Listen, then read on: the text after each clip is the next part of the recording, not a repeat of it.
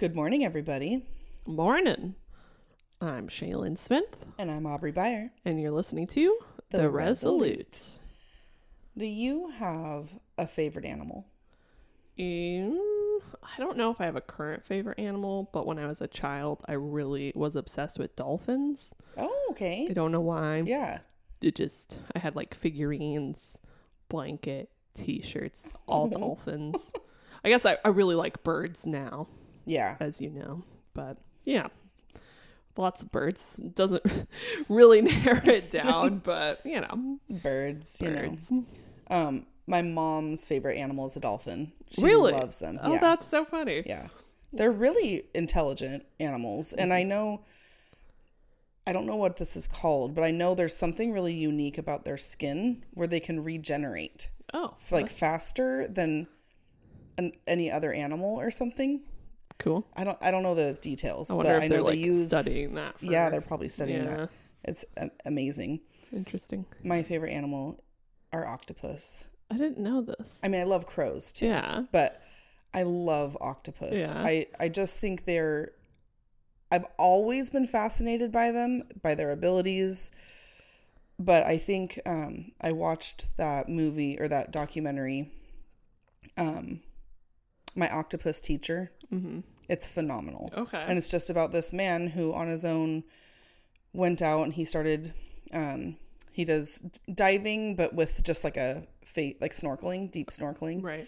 And gets to know this octopus. And it's just really fascinating to me that how intelligent they are. Yeah. They're really smart but they're also very much kind of solo creatures, you know? Right. I don't know. They're interesting. They look really interesting. They're so, out of all the animals that I can think of, they're very kind of a foreign animal. Like, there's not really any other creature that's like them, you know? Not with that intelligence that I can think of. And they have 9 brains. I did not know that. Yeah. Okay. They have a brain for each tentacle. Oh, interesting. And then they have a main brain. Wow. So each tentacle it's not just moving independently, it's acting independently. Well, that is like so weird to think about. I know. And then just what they're capable of and how they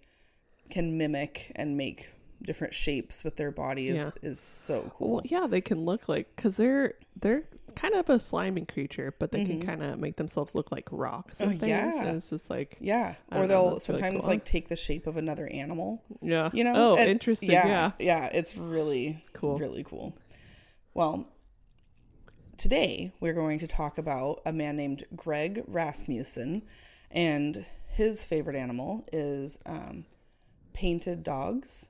And they're also formerly known as African wild dogs. But this is a survival story.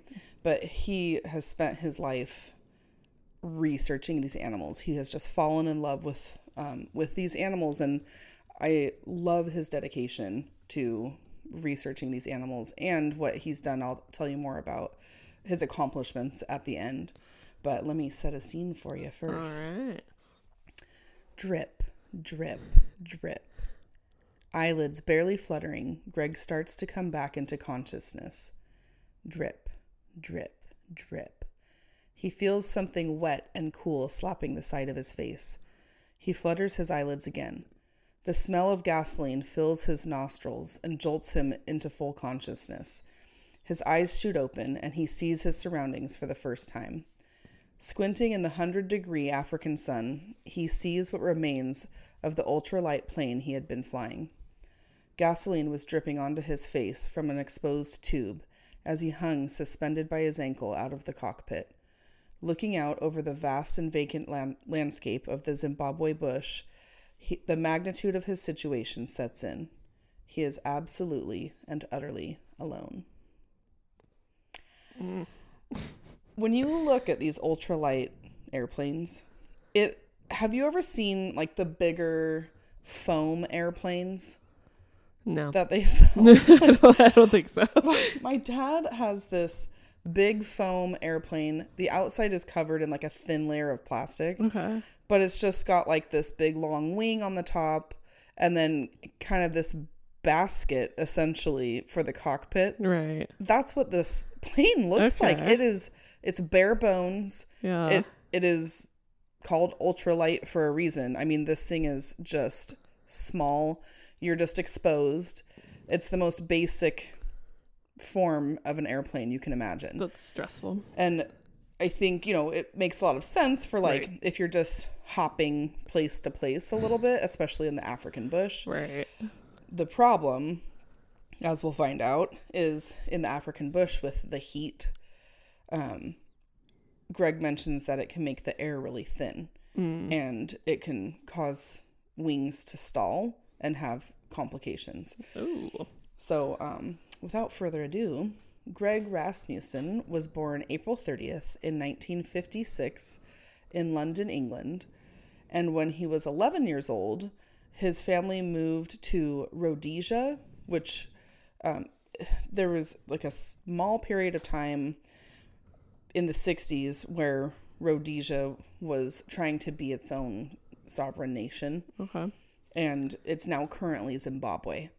So, but back then when he was first moved there, it was still called Rhodesia. This is in southern Africa. And have you ever seen pictures or anything of Victoria Falls in Africa? No, I haven't. I've heard of it, but I haven't ever actually looked it up. Puts, in my opinion, Niagara Falls to shame. Yeah. Not really. I mean, Niagara Falls looks incredible, but what's so amazing about Victoria Falls is it's just massive. And it's all this water, I mean, obviously in the high season of it, pouring off of this plateau. I was gonna say, I think maybe I have seen it actually, and this is in Zimbabwe. Yeah. Okay. This is in Zimbabwe. And Victoria Falls, I believe that's where they have this huge elephant migration every year. Yeah. I think I've seen on like Planet Earth or something like that. Yeah, it is a bucket list thing for me. That's a part of our world that has always held such fascination to me, and I'm terrified of it. Yeah. But I also want to see it with my own eyes at least once. Yeah. Not just the falls, but just the animals, and once I just want to, not in a zoo, I want to like see it, like a full-on safari. Yeah. Ooh. It like really scares me to even think about it. But it just also, I've never been. So Greg loved wildlife from a very young age. I think just being surrounded by the African bush and all these safari animals, it gave him such a passion to learn more about them and to help them, because so many of these animals are on the endangered species list. Yeah. The painted dogs that he would come to just adore the most and be the most passionate about were on the critical endangered list. And so he would spend a lot of his time in his youth at the Natural History Museum in Zimbabwe, and they had labs there. And I don't really know exactly like what these labs would do, but I know some of them would focus on like observing animals and conducting research that way. It reminded me of like Julianne Koepke and her family and all the research they did in the Amazon. So he ended up attending Falcon College, which was a boarding school in Zimbabwe. And then after that, he joined the British Navy, which I was kind of surprised by that. Yeah. But when he joined the British Navy, he ended up going on to the Warsash Naval College in Southampton, and he did research on the naval ships. And so he ended up doing this expedition in 1978 where they went to the North and South Poles. Whoa. Yeah. That is amazing. I'm like, and to be landlocked in Africa for most of your life. Yeah.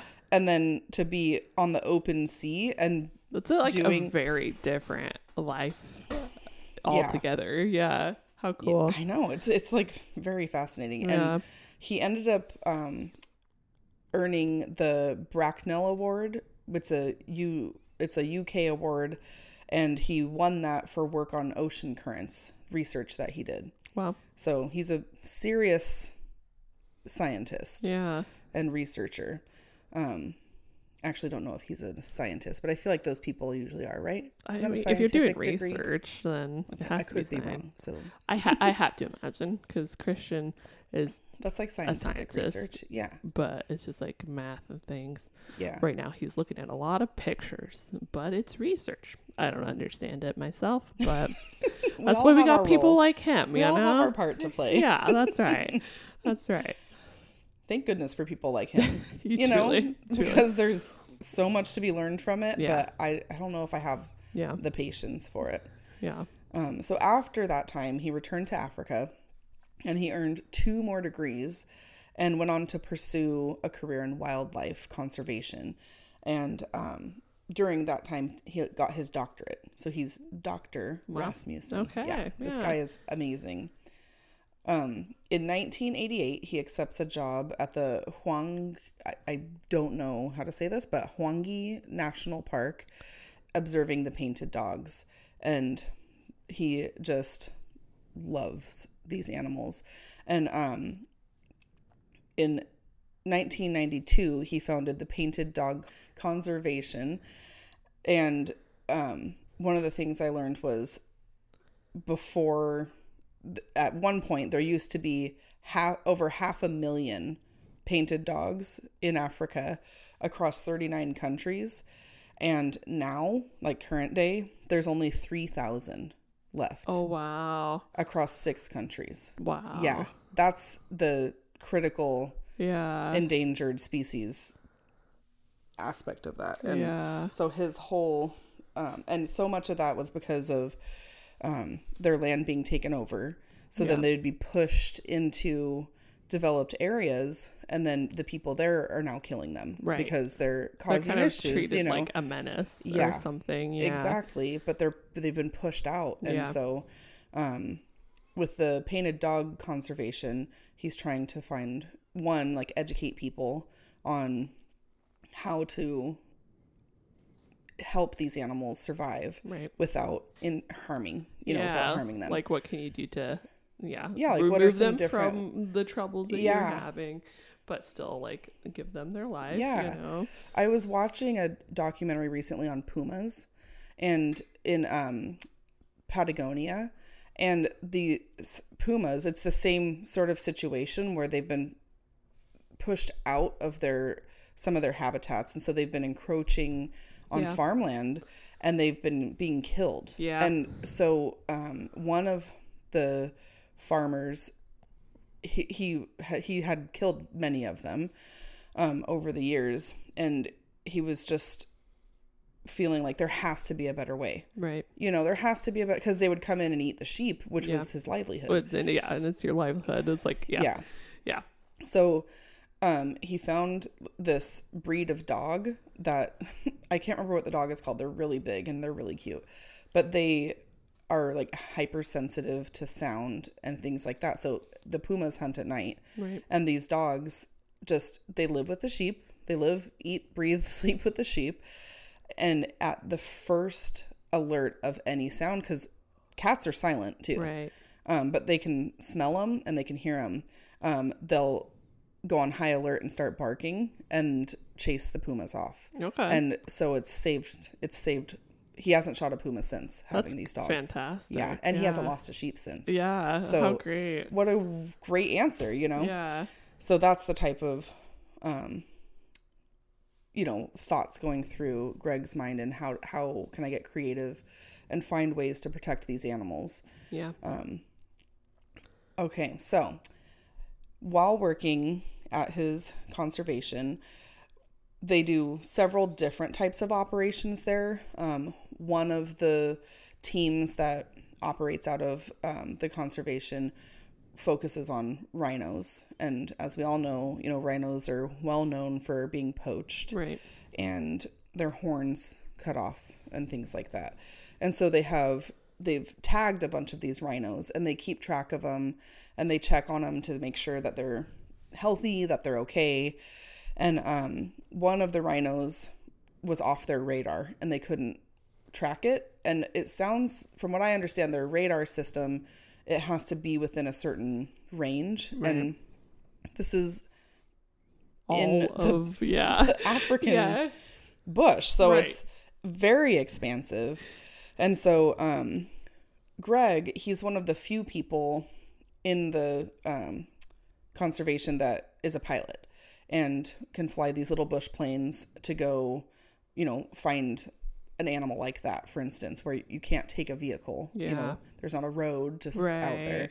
And so he takes out to help his fellow conservationists, and there's only like one tracking device for, I'm assuming too, like equipment like that is so expensive. And I know a lot of these sort of research facilities, if they're not getting tons of funding, that's how you end up with only having one tracking device for these sort of things, So he has the only tracking device for this animal, and he, takes off, tells everyone, about where he's planning to look, but ends up going about 40 miles kind of off of his original course because he picks up a signal. And as he's getting off the course, the signal's getting stronger, and he can see he knows the animal's alive because he can see it moving. Right. He can't physically see it with his eyes yet. He can just see it on the tracker that the animal is moving. And so he thinks he sees the rhino, and he goes to like circle back around. And this is when, like I was saying earlier, the heat and I don't know if it's like the heat waves pushing up. I was going to say, just like the air pressure, whatever those conditions that keep planes afloat. It's still a mystery to me. Yeah, I don't fully get it. But he just catches a wing, and his wing just tilts down, and the other one, it stays up. And so he's just spiraling now. Gosh. Down, and he can't correct it. There's no correcting, and it's a tiny ultralight plane. I mean, there's not a lot. It probably makes it even more challenging because, Yeah. like, I don't know, you don't have the heft or anything to kind of, I don't know, yeah. How would you? Like you're just kind of like a leaf on the wind, you know? So that's when he ends up just nosediving into the middle of nowhere African bush.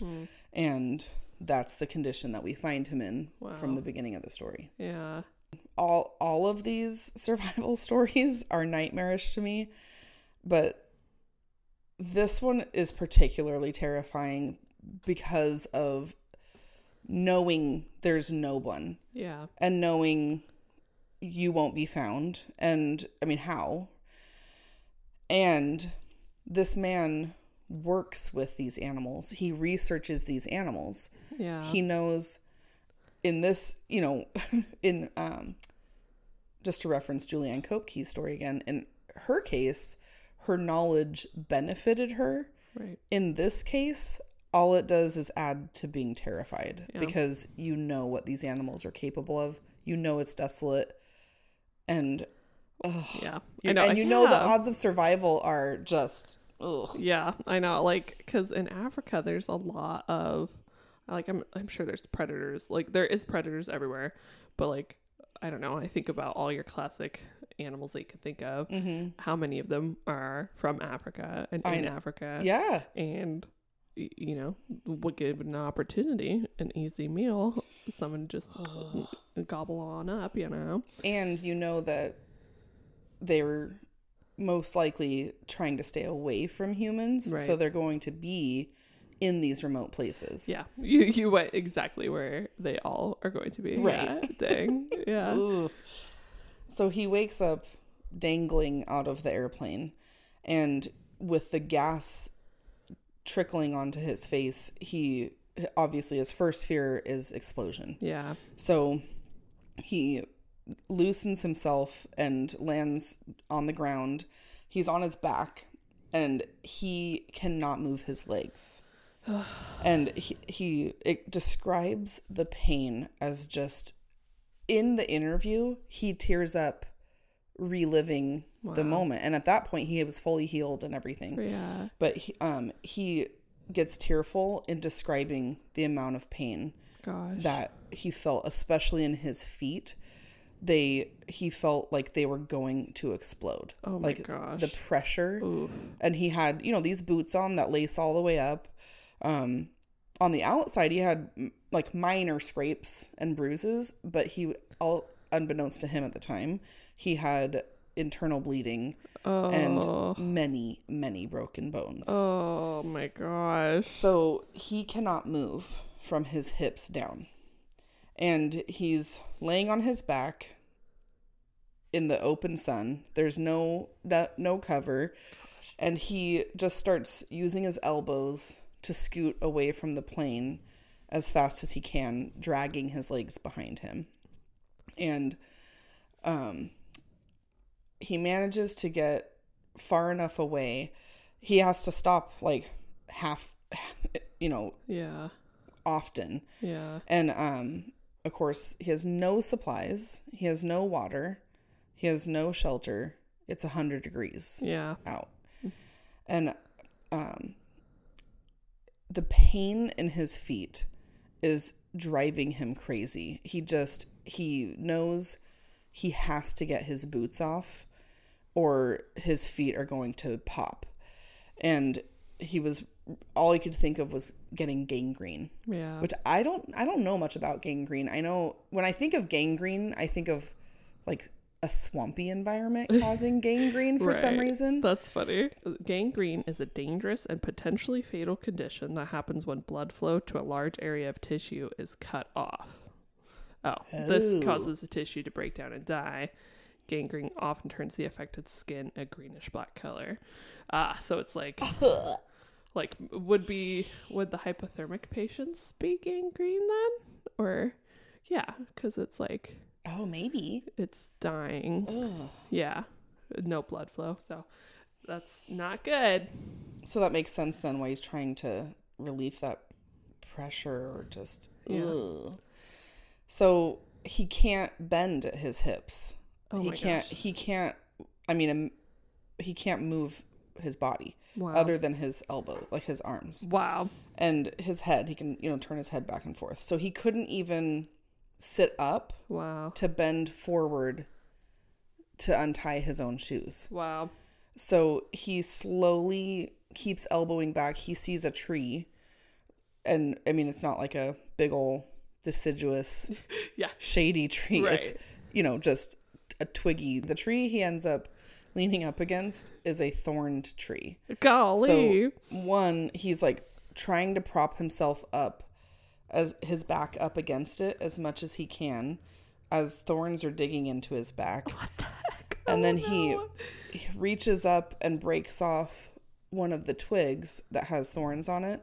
And his hope is that he can use it to reach down and catch the shoestring to untie the knot. Yeah.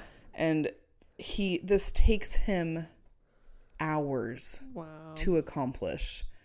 I think it takes him almost 2 hours to get his feet out of those boots. Wow. After he gets the knots loose, it didn't relieve any of the pain. Oh. So he starts slowly and painstakingly. And remember, like, he's in so much pain right now. So it's not easy. Yeah. And he can't move at the hips. And he's forced himself to bend a little bit at the hips. And he's in pain from that. And so he's one by one unlooping, de-stringing his shoes until he gets the shoelaces all the way off. So the shoelaces are off of both, and he was hoping that the shoelaces gone would relieve that pressure, and it doesn't. Ugh. So his only other option is to push the shoes off somehow. Wow. But he can't move his legs, so he can't, like, you know how, like, when you pull your shoes off with your feet, you, like, put one foot on, pull it off. He can't even do that. So he grabs the longest stick that he can nearby, and he goes to try to push the back of the shoe down, and he almost passes out from the pain. Gosh. And so he remembers seeing, you know, like in movies and stuff where you bite down on a stick. Yeah. So he grabs like this smaller stick that he finds so he can like grit his teeth against it as he just really pushes the shoe off. And as he is pushing, he bites down hard on the stick and it crumbles to dust in his mouth and was filled with termites. I mean, that is so awful. This poor man. His story really is awful. Just like one horror after the other as far as, and being immobile. That is honestly so terrible because I think termites bite you, right? Oh, I hope they didn't bite him. But even without that, just like, can you imagine that texture, the dust without any water? He tried to spit them out, but he had no saliva left to even spit with. Can you imagine? So it was just like dust coming out. Oh my gosh. I know. Oh my gosh. It's such a nightmare. That is awful. That's I know. So terrible. So then he just shoves them off. You know, eventually he does get his feet out. And he said that the pain didn't change. He was still in a ton of pain, but he didn't feel like his feet were going to burst. Right. So small victories. Right. you know? Oh. A smidgen better than it was before. Better. It took a total from him to get to the plane to the tree to get his shoes off. It took him 4 hours to do all that. Wow. Oh my gosh. I know. So, like I said, he had spent his life researching an African predator and, you know, through that gaining a lot of knowledge about other animals that live there in Africa as well. And so the knowledge of that was just sitting in his mind, and he's prime pickings, you know, as he's sitting there thinking through, like, what do I need to do next? A vulture comes and lands nearby. Okay, I said I like birds. I do not like vultures. It's always a bad sign. I know. Can you imagine? I mean, how hopeless would that feel? You're like, well, I guess this is the end. I don't even know. Oh. That's terrible. His skin is now blistering, like actually blistering in the heat because he's been exposed to this direct sun for hours upon hours. And the plane hasn't exploded. And so he realizes that's the only shade is the plane. Ugh. So he decides to make his way back over to the plane. So he's, you know, just using his elbows, going backwards on his back. And he gets part of the way back and realizes, like, he can't do it anymore. It's so slow and it's painful. I mean, it's all painful, but he just knew that if he could flip over to his stomach, you know, you can like pull with your arms, right, and it's a lot more effective. So, but you know, if you're like laying on your back and you're rolling over, you're using your hips to turn, and he hasn't been able to use his hips. So he uses one of the shoelaces and ties the stick that he used to push his shoes off with. He spirals the shoelace around his leg with the stick laying vertically against his leg so that he could use it kind of as a handle to pull and like physically pull like his leg over. The weight over. Yeah. That's smart. Ugh. So he does this. He grabs it and he just goes for it and just is screaming as he pulls himself over to his stomach, and he hears a loud crack, and it's not the stick. It was his pelvic bone. Yeah. Shaylin's face right now, if you could see it. Oh, no. I wouldn't have thought that just like trying to heft yourself over, it broke his pelvic bone. Because it must have, I mean, clearly it was already cracked. Right. You know, like. Just his body suffered a lot of trauma. Yeah. I mean, because you got to think too, like if he was dangling upside down, just to your spine alone, the damage that could have caused. Like, no wonder he's having a hard time moving his legs, you know? Oh my gosh, that's crazy. I know. Okay. And that's really awful. I cannot imagine. I can't believe he doesn't pass out during any of this. It's insane that he is still conscious. Right. And if he had passed out during any of that, I genuinely don't think he would have made it. Yeah.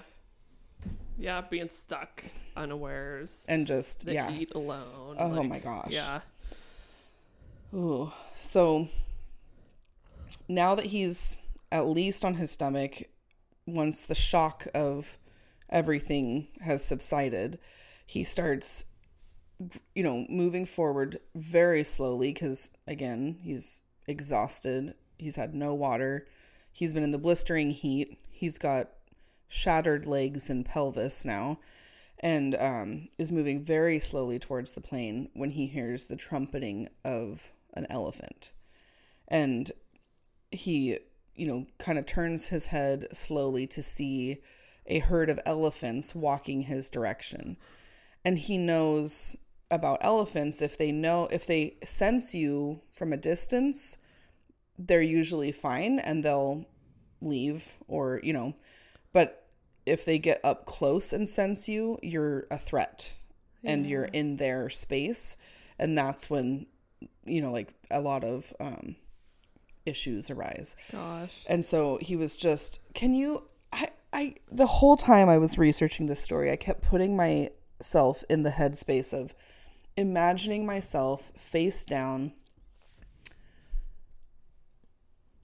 in the dirt with a broken pelvis and legs, my feet swelling to the point of bursting, no water, in 100-degree heat, and now you can't move. You can't protect yourself. Yeah. You are literally a sitting duck, and a herd of elephants might stampede you to death. It's so a nightmare. It's so awful. Every aspect. This whole story, I mean, it's a physical nightmare, but also a psychological nightmare. Just the terror alone. Yeah. Oh. So thankfully, the wind changes directions and it starts blowing towards the elephants, and they sense him and they turn. Oh gosh. Thank God.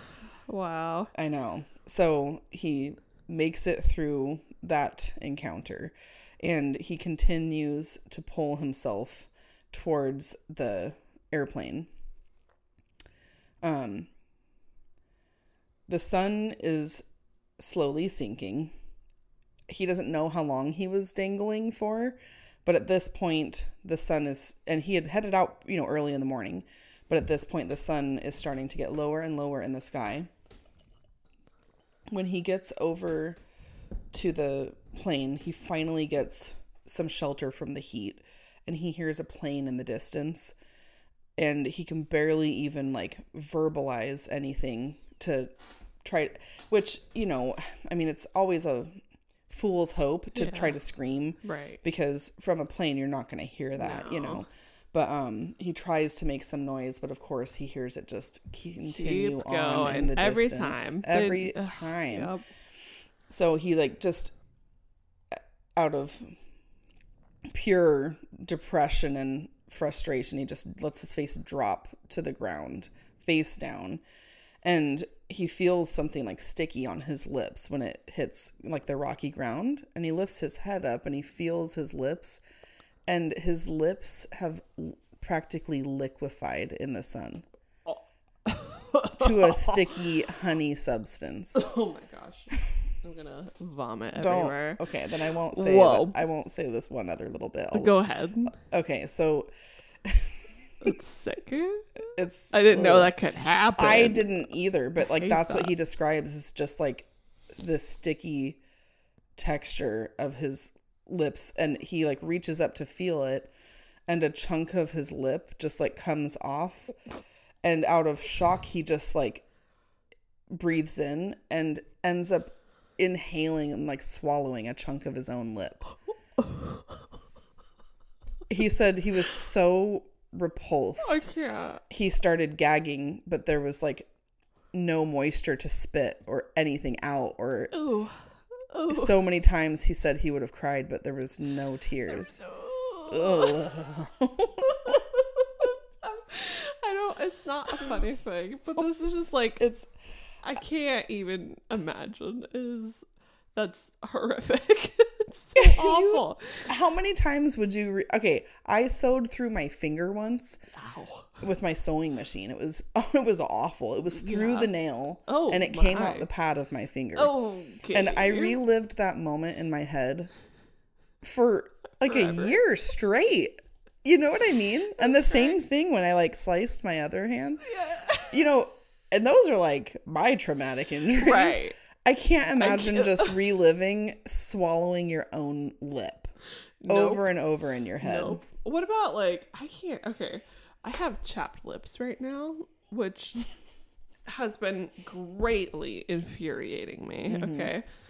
So I can't imagine like the things that these people go through, and they make it out and then they go out there and keep on going. I know. I can't like chapped lips is the one thing. Like I have a friend who, if her hands are dry at all, it makes her go crazy. Right. And I get that. For me, it's chapped. It's when my lips are chapped. That feeling of like, so I know what you're experiencing. Yeah. Like it'll consume all my thoughts. It's like all day. It's all I can think about. I know. My mouth is burning. Ugh. And it's not even that big of a deal. Like if I know compared to this. But I think this is why that disturbed me so much, because I'm like, you're like, not the lips. Like, oh, that's treacherous. I hate that. I know. So he manages, the radio is kind of dangling out of the plane. So he tries to radio several times in, and his messages, they're just not going anywhere. Aww. I think he's just too far out, you know? That's sad. Soon he starts to hear some footfalls, and they're not human. It's not a welcome sound. Great. It's very slow and a very padded sound that he was hearing. And then he hears a very specific animal call that he knows all too well from his research. And he knows before he even sees the animal that it's a lioness with her cubs, because the call that she makes is one that lionesses only make to their cubs. Wow. Now, that's great. I was reading Jurassic Park a few years ago. Yeah. And in the book, there's this scene where this mother T-Rex snaps this guy's spine as he's trying to crawl away. She keeps him alive, but she breaks his spine so that she can teach her young ones how to hunt. Wow. And how to take down a kill. Yeah. And lionesses have been known to do the same thing, where they'll they'll partially injure so that their cubs can learn how to hunt and how to kill. Yeah. And here he is, free pickings, he's ready to go. It's easy for the young ones to learn. Oh gosh. So he knows that his only chance of scaring these animals away, I mean, again, he's immobile, is he had to wait for them to get close enough and then make loud sounds, and that'll spook them, and especially cats. Like, yeah. Cats, they spook pretty easily for the most part, So, I can't imagine the anticipation of like waiting, and then he of course sees them too, but seeing this lioness creep closer and closer to you before he picks up a pipe that had fallen off of the plane and he starts banging against the side of it. So thankfully he has the tools to make. Thankfully, he didn't stay over by that tree. Yeah. Because he'd have nothing. Yeah. I mean, cause nothing. A little pokey stick. Yeah. With some thorns. The plain, like, metallic sound would be very alarming. And it's so foreign. Yeah. Gosh. Yeah. So, thank God you went under the plane. I know. Just in time, too. So, it works beautifully. And they bolt out of there. So, at this point, he knows the sun's going down, but that's the scariest time, because especially in Africa, hyenas are nocturnal hunters for primarily. I mean, they have been known to hunt during the day. I know, I've seen videos of that before, but Hyenas, they are so scary. Yeah. Just the sounds alone. Yeah, they're they kind make, of disturbing. Yeah. I'm going to play us a clip. Let's hear it.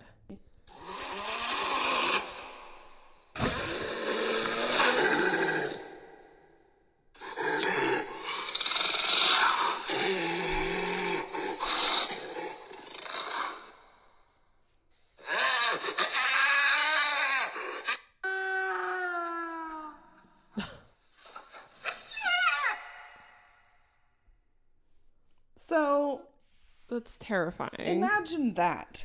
So as night starts to fall, those are the sounds that he's laying his wee head down to rest to. Just another peaceful night's sleep, right? An absolute nightmare. And he knows the tactics of hyenas too. Yeah. And that they talk to each other as they're hunting. So it kind of reminds me of like, I'll use Jurassic Park again, but the velociraptors, right, yeah. Yeah. And this knowledge, I mean, it at least kept him awake. Yeah. He was not going to pass out now because he also knows that you can spook them, but they're a lot harder to scare off. Yeah. Especially if there's multiple. Yeah. So a hyena, for reference, when we did our grizzly bear episode, the grizzly bears have a PSI, which is pound per square inch, and that's their bite force. Right. Grizzlies have a PSI of 1,160. Hyenas have a PSI of 1,100. Wait. It's almost the same bite force as a grizzly bear. That's hardcore. I did And not they're know that. a lot smaller, you know? It's like, yeah. Whoa. Okay. And if you've ever seen like a hyena with its mouth fully open, it's horrifying. So as he's laying there, he knows he's not gonna be able to sleep all night. So he makes it until about 4 a.m, uneventful. And then he starts to hear the chirping sounds of a hyena closer by. Gosh. And he had heard sounds earlier, but it was farther off. But now he's hearing it closer by. And all he can think is like, what more can I take? What more can happen? I mean, he's encountered like each one of the most horrifying animals in the location he's at. And he starts to hear the footsteps of a hyena. And he waits again and for the right moment, and then bangs really, really loudly. And this time he didn't hear like a scurrying away. He just heard this like long pause. They're learning. But the footsteps do start to fade away. Phew. Thank goodness. Gosh. Because there's nothing else he would have been able to do. That'd be treacherous, man. Yeah. And right before this, when he is first starting to like hear the hyena sounds, he had started to reach a place of just pure accepting, like, I'm gonna die and they won't find me. This is it. But when he started to hear that, it sent like a resurgence into his mind and his heart of, I'm gonna fight to the end. Like, I want to survive and I'm gonna fight to live. And I think, as weird as it sounds, it's like these threats that he kept coming upon, in a way, I think pushed him to mentally fight to survive. Yeah. Because if you give up, your body will too. You know, hope is such a massive motivation. Yeah. We've seen that time and time again in our episodes. Yeah. It's a big part of the survival is whether or not you think you can, you know, or the will to try. The will to try. Yeah, we've seen that almost like every survival episode. I think, you know.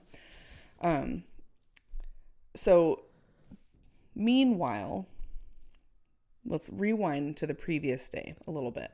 When he didn't report back after going out, he was supposed to report back at a certain time. It wasn't supposed to be a very long mission for him to go out, find the rhino, report back. When he didn't show back, they immediately sent out a search team. And that's the plane that he heard. Okay. They immediately sent out a search team. but he was so far off the original path, not for any negative reason. It's just that's where kind of the nature of that it. Exactly. job, Yeah. It's not like he did something wrong, you know. But because he was so far off, it's just such a wide space to search. Yeah. And it was unsuccessful. They had sent out several airplanes. Wow. And they had sent out several vehicles to go and search, and they couldn't find him. The survival rates are so low that when nightfall came, so, I mean, you hear about, think about how was it the Oceanic, the homemade submarine people? They searched for these people for days and days. Yeah. And days. Yeah. In the middle of the ocean, where are you going to find them? Okay. Yeah. Right. Now the survival rate in this situation is so low that by the time that night fell on that first night, they had canceled any search efforts in the morning. Because if they didn't find him by night, they knew that he's a goner. He's a goner. Dang. Dang. Yeah. So Peter Blinston was his best friend. And he just had this feeling. He's like, I know he's alive. I know he is. And he really pushed and got them to change their minds to re-up to the search for one more day. Yeah. And he just really believed, he was convinced that if they could just search one more day, they would find him. Yeah. And but because, you know, part of what made the search so difficult is that Greg had the only tracker so they had absolutely nothing to go on. It was literally finding a needle in a haystack. Yeah. So they search again early in the morning, and this time he hears the plane again, and it sounds like it's getting closer. So he's laying on his stomach, you know, he's face down underneath the airplane, and he grabs the pipe that he was using because it was shiny, and just starts waving it, hoping it'll reflect the sun somehow and like draw the eye, and it works. Wow. I'm just like, what are the odds, you know? Yeah. And so he's seen, and it's of course still takes quite some time for help to come, and I'm sure during that waiting period he probably thought they're gone. Yeah. But the plane can't land there, so they had to go back to the base. They, you know, put in the coordinates, and then they were able to bring help out, and he was still alive when they got there. So they find him alive, and Peter, his best friend, is the first face that he sees. And he said if he could have broken, and this poor man, in the retelling of this story, in the interview I was watching, he like tears up several times, but like in just reimagining the horror, you know. Yeah. And this is one of those moments when he describes seeing his best friend's face, and he's finally rescued. Wow. They are able to successfully get him out of there. Ooh, I just think about the pain of even being flipped onto a stretcher. Yeah. And having them they have to lift your legs up. Yeah. Gosh. Both of his legs were shattered. Yeah. Oh. His pelvis was broken. Oh. And it ended up taking over 100 surgeries to repair his legs. Oh my gosh. Yeah. And he was told by the doctor that if he hadn't taken his shoes off, he would have lost his feet. Really? Yeah. Why? Like I don't know why. I don't know. I don't understand how all that works. I don't know either, but there must have been. Oh, well, I guess if you got the tight lace boots, your body is trained to swell, it would probably cut off the circulation, hence the gangrene. That could be, yeah. So probably something like that, but dang. Well, and I'm assuming it probably, even when they found him, getting him out of the location he was in must have, I don't know how long that took. Right. Getting him to a medical facility, I don't know how long that would take. Yeah. Oh. Wow. So he endures all 100 surgeries because he wanted so badly to get back to his work. Right. And he does end up learning how to walk again. Wow. He had to relearn how to walk. But when it was all said and done, he was 3 inches shorter than he was before. Oh my gosh. So it makes me wonder if they had to remove so much bone out of his legs. That's or kind of something. freaky, I know. isn't it? Or like his spine. I don't know. I didn't have specifics on that. Right. Yeah. That's crazy. I know. I never have, I guess, Considered that? I know. never It's weird, considered right? that. Yeah. I know. Oh, So in the aftermath, he never flew again. fair. Understandable. Yeah. And he was able to, in like reconducting his research, he increased Zimbabwe's painted dog population from 400 to 700. That's incredible. I know. Wow. That's almost double, you know. Yeah. And that's for like the wild Yeah. dogs. This isn't in a zoo, Right. you know. He also initiated a catch and release program where they would catch these dogs and they would put on reflective collars because these dogs have been pushed out of some of their environment. They're getting hit a lot by vehicles. So Right. they'll be killed crossing roads or people will shoot at them. And so with the reflective collars, it's really cut back on them being shot because they're recognized as like, it's like a reminder. Yeah. Oh, we're Right. trying to help these animals. And it's really prevented them. It cut back road collisions with their collars and road signs that they put up by 50%. What a great I know. thing. Like, what a good idea. Something so simple like that. Who Yeah. would have thought, you know? Yeah. That's a great idea. I How know. cool. He now tours the world annually and he does painted dog awareness and fundraising at zoos all throughout the United States and Europe. I'm like, I want to find out like Yeah. where he goes. It would be really cool to hear him speak. He's also a lecturer at the University of Zimbabwe. Wow. And this year, in 2023, he is a nominee for the Indianapolis Prize. The Indianapolis Prize recognizes and rewards conservationists who have achieved major victories in advancing the sustainability of an animal species. Wow. I know. That's amazing. So, snaps to Greg Rasmussen. Uh-huh.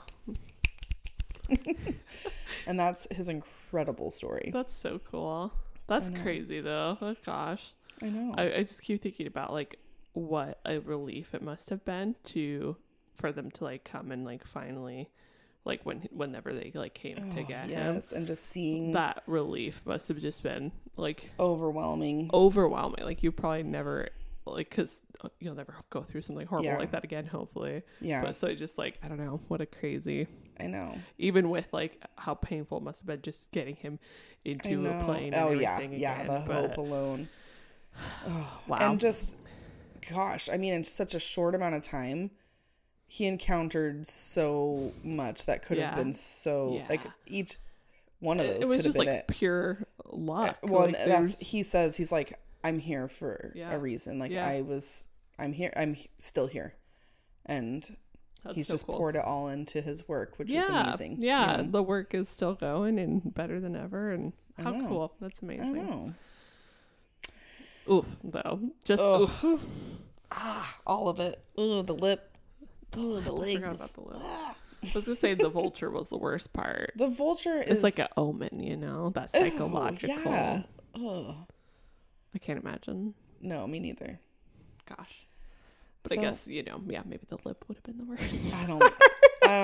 I think I blocked it, even though it was like 5 minutes ago. I blocked it from my memory. Already we're like, I don't want to ever hear that again. Oh my gosh. Okay. Well, we hope you guys enjoyed this episode. Thanks for listening. Hope we didn't traumatize you too much. Oh my gosh. We have several ways that you can follow us. You can follow us on anywhere you get podcasts. We are literally on everything. All of them. All of them. I like to listen to us on Spotify.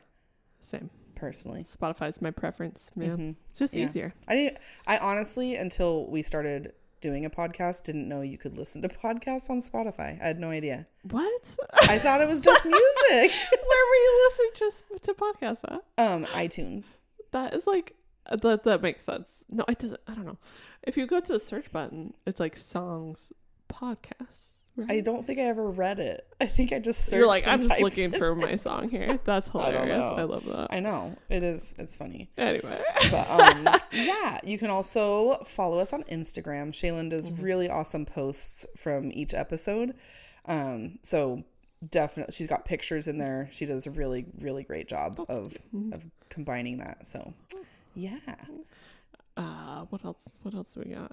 We have a patreon.com account. I forgot how to say .com. Patreon. Remember back in the day when it was like https // W. You had to type in the entire thing. Oh, I'm not that old.